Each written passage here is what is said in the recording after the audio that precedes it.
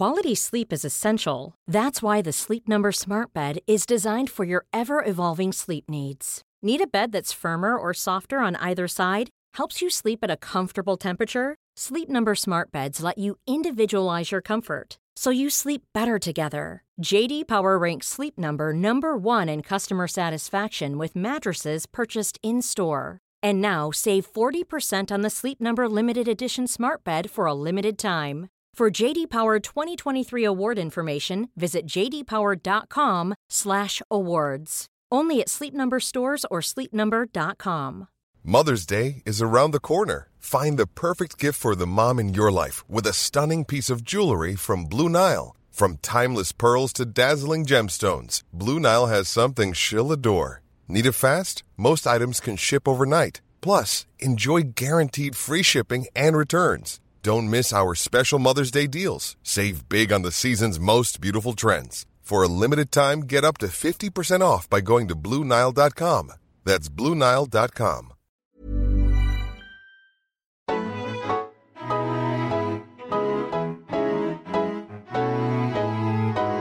Hello, and welcome to TLS Voices. I'm Alan Jenkins.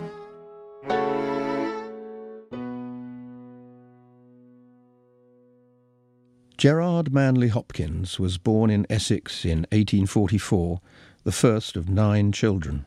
His father, himself a poet who reviewed poetry for the Times, and his mother were both high church Anglicans and deeply religious. The family moved to Hampstead in 1852, and Gerard was sent as a boarder to Highgate School, where, in the early years of the 20th century, a young T.S. Eliot taught an even younger John Betjeman. The young Hopkins showed great talent in drawing and composing poetry. Studying classics at Balliol College, Oxford, he befriended Robert Bridges, who would ensure the survival of his friend's poems by editing and publishing them long after Hopkins's death. And he was tutored by Walter Pater. But it was Hopkins's conversion to Roman Catholicism at the age of 22, and his decision 2 years later to enter the priesthood as a Jesuit, that were the decisive events of his life, estranging him from his family and causing him to abandon poetry for the next 7 years.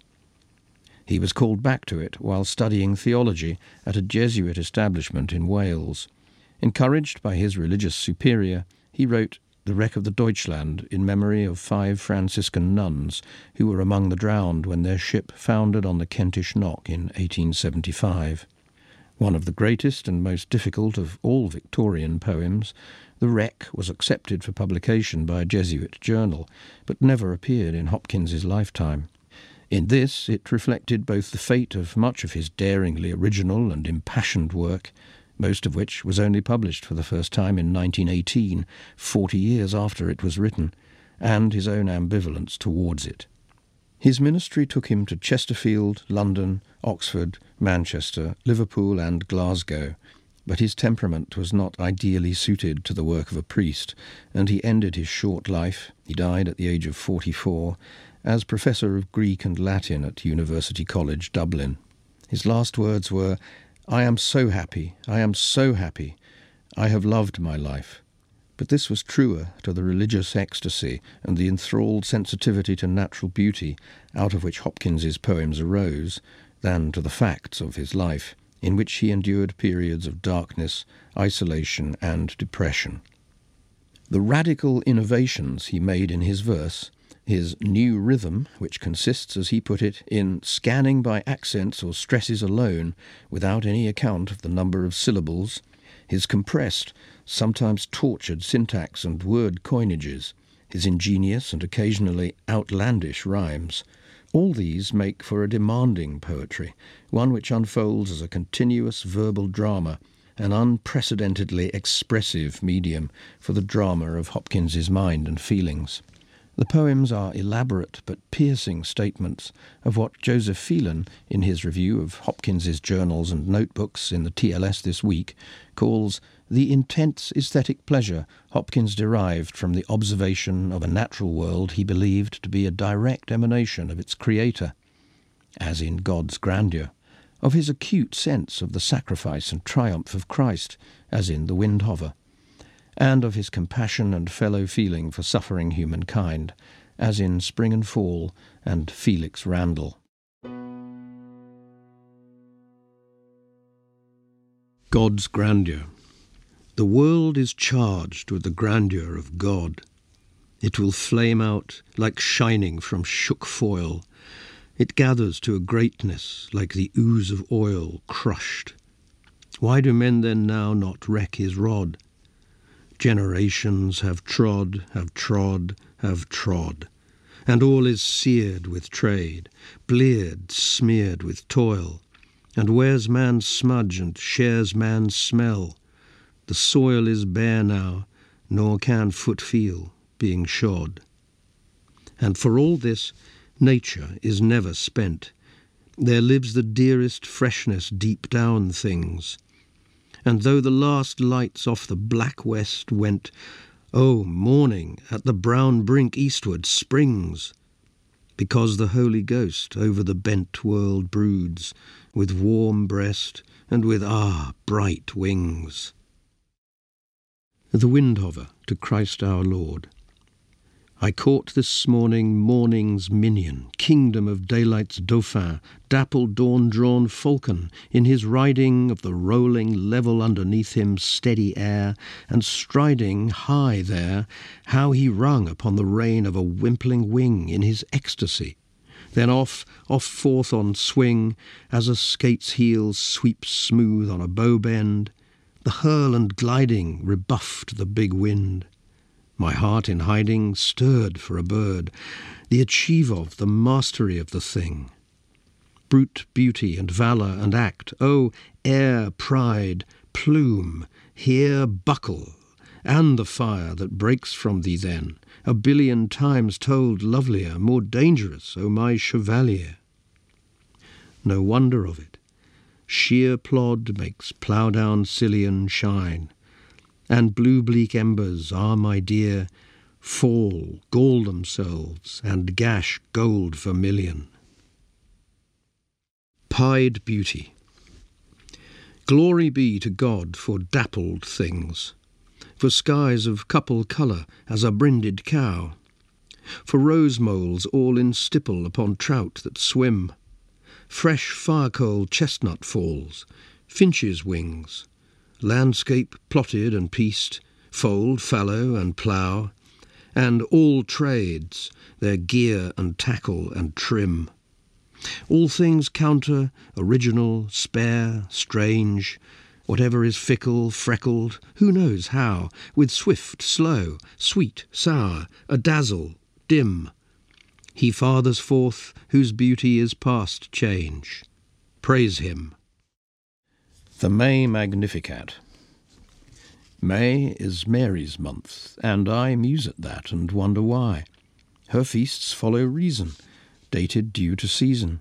Candlemas, Lady Day, but the lady month, May, why fasten that upon her, with a feasting in her honour? Is it only its being brighter than the most are must delight her? Is it opportunist and flowers finds soonest? Ask of her, the mighty mother.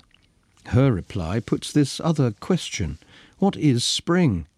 Growth in everything, flesh and fleece, fur and feather, grass and green world all together. Star-eyed, strawberry-breasted throstle above her nested cluster of bugle blue eggs thin, forms and warms the life within, and bird and blossom swell in sod or sheath or shell. All things rising, all things sizing, Mary sees, sympathizing with that world of good, nature's motherhood.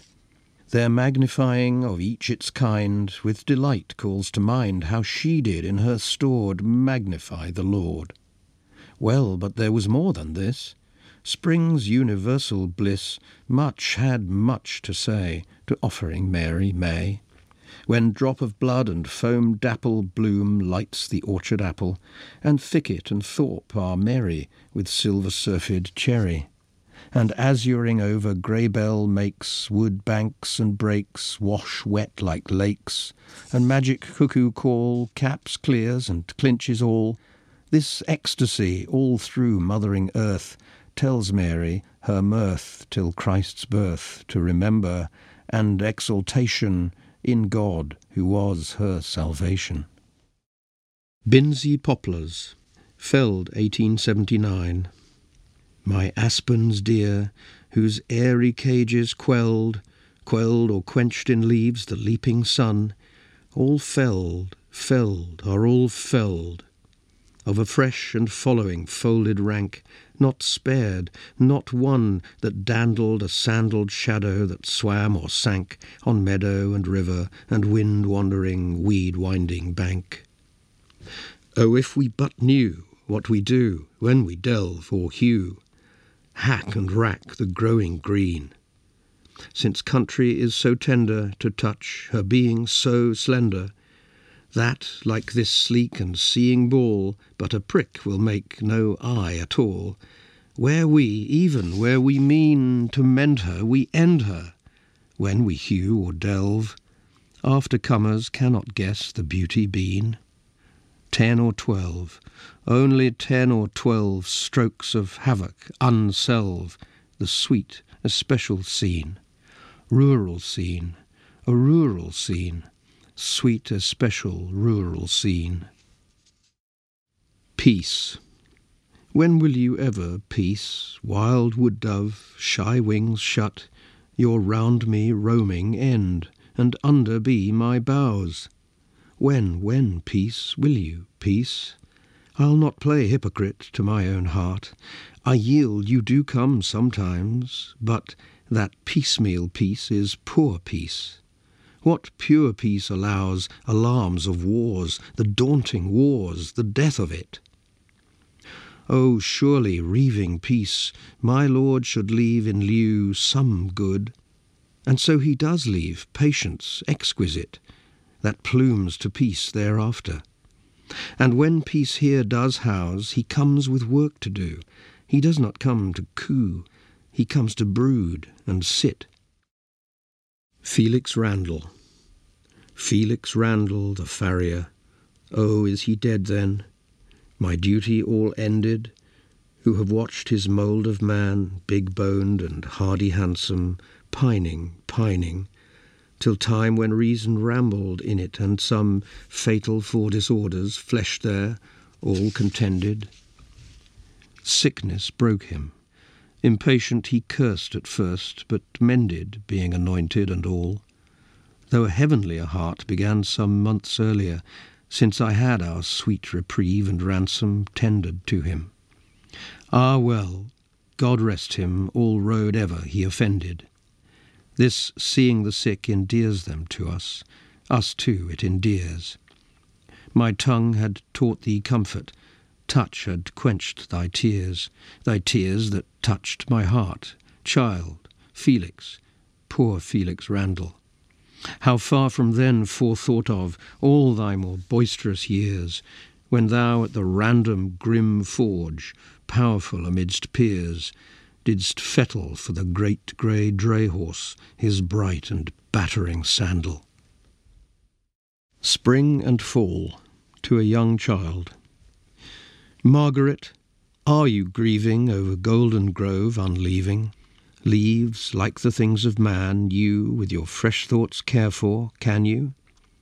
Ah, as the heart grows older, it will come to such sights colder by and by, nor spare a sigh, though worlds of wanwood leaf-meal lie, and yet you will weep, and know why.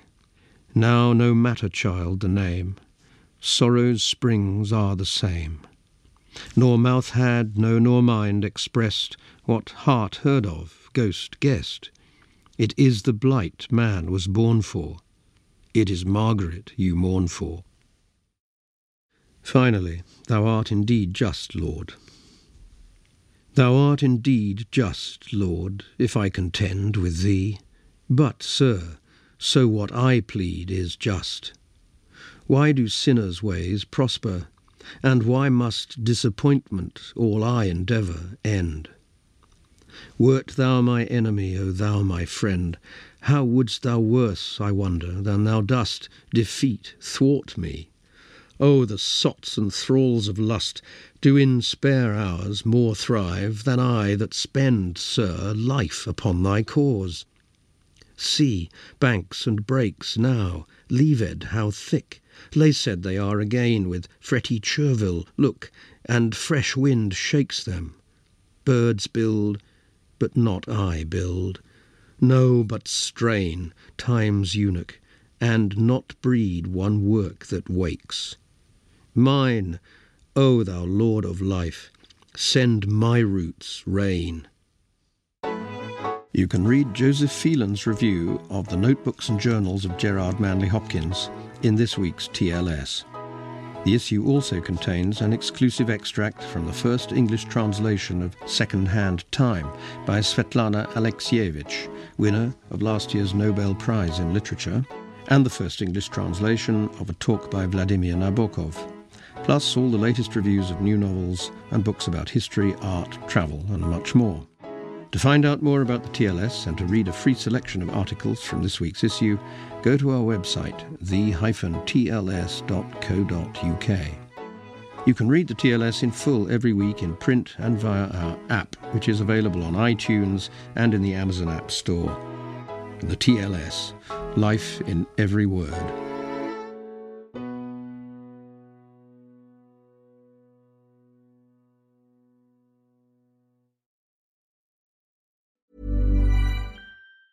Normally, being a little extra can be a bit much, but when it comes to healthcare, it pays to be extra.